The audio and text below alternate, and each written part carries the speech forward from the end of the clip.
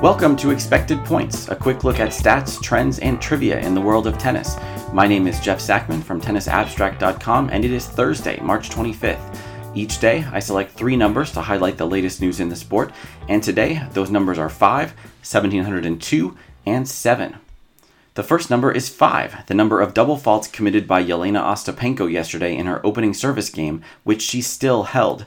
Usually, if you cough up 4 doubles, the game is over. If you win some points in between, you might get a lifeline at deuce, but even then, 5 double faults is usually a bridge too far.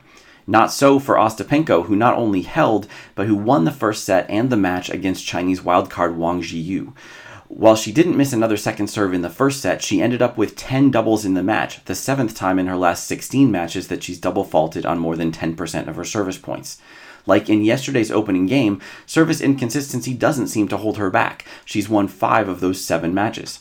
Next up for the 2017 Roland Garros champion is lucky loser Kirsten Flipkens, who seems to bring out the best in the Latvian.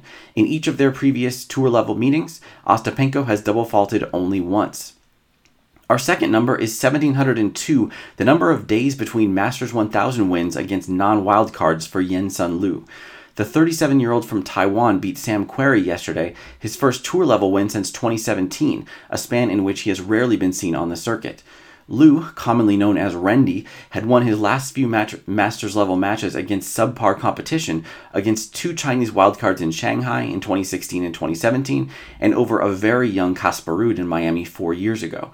For his last Masters win over a direct entry, you have to go back 1,702 days to the 2016 Toronto event when he beat Alexander Zverev. For back-to-back wins, you need to dig even further to Cincinnati in 2014. That's unlikely to be the big story this weekend, though, since Lu's reward for his comeback win is a daunting one, a second-round date with top seed Daniel Medvedev. Today's third and final number is 7, the number of sets won so far this week by the young Swiss duo of Dominik Stricker and Leandro Raidi. Both were born in 2002, are ranked in the 800s, and received wildcards into this week's Lugano Challenger. It's Raidi's first challenger and Stricker's second, and 6 months after they captured global attention by reaching the 2020 Roland Garros Junior Final, both have made the best of the opportunity. They won their first-round matches on Monday against veteran competition, Jay Clark and Adrian Menendez-Macieres. Raidi lost yesterday in a 3-setter against top seed Yuichi Sugita, while Stricker advanced in a third-set tiebreak over Tim van Riethoven.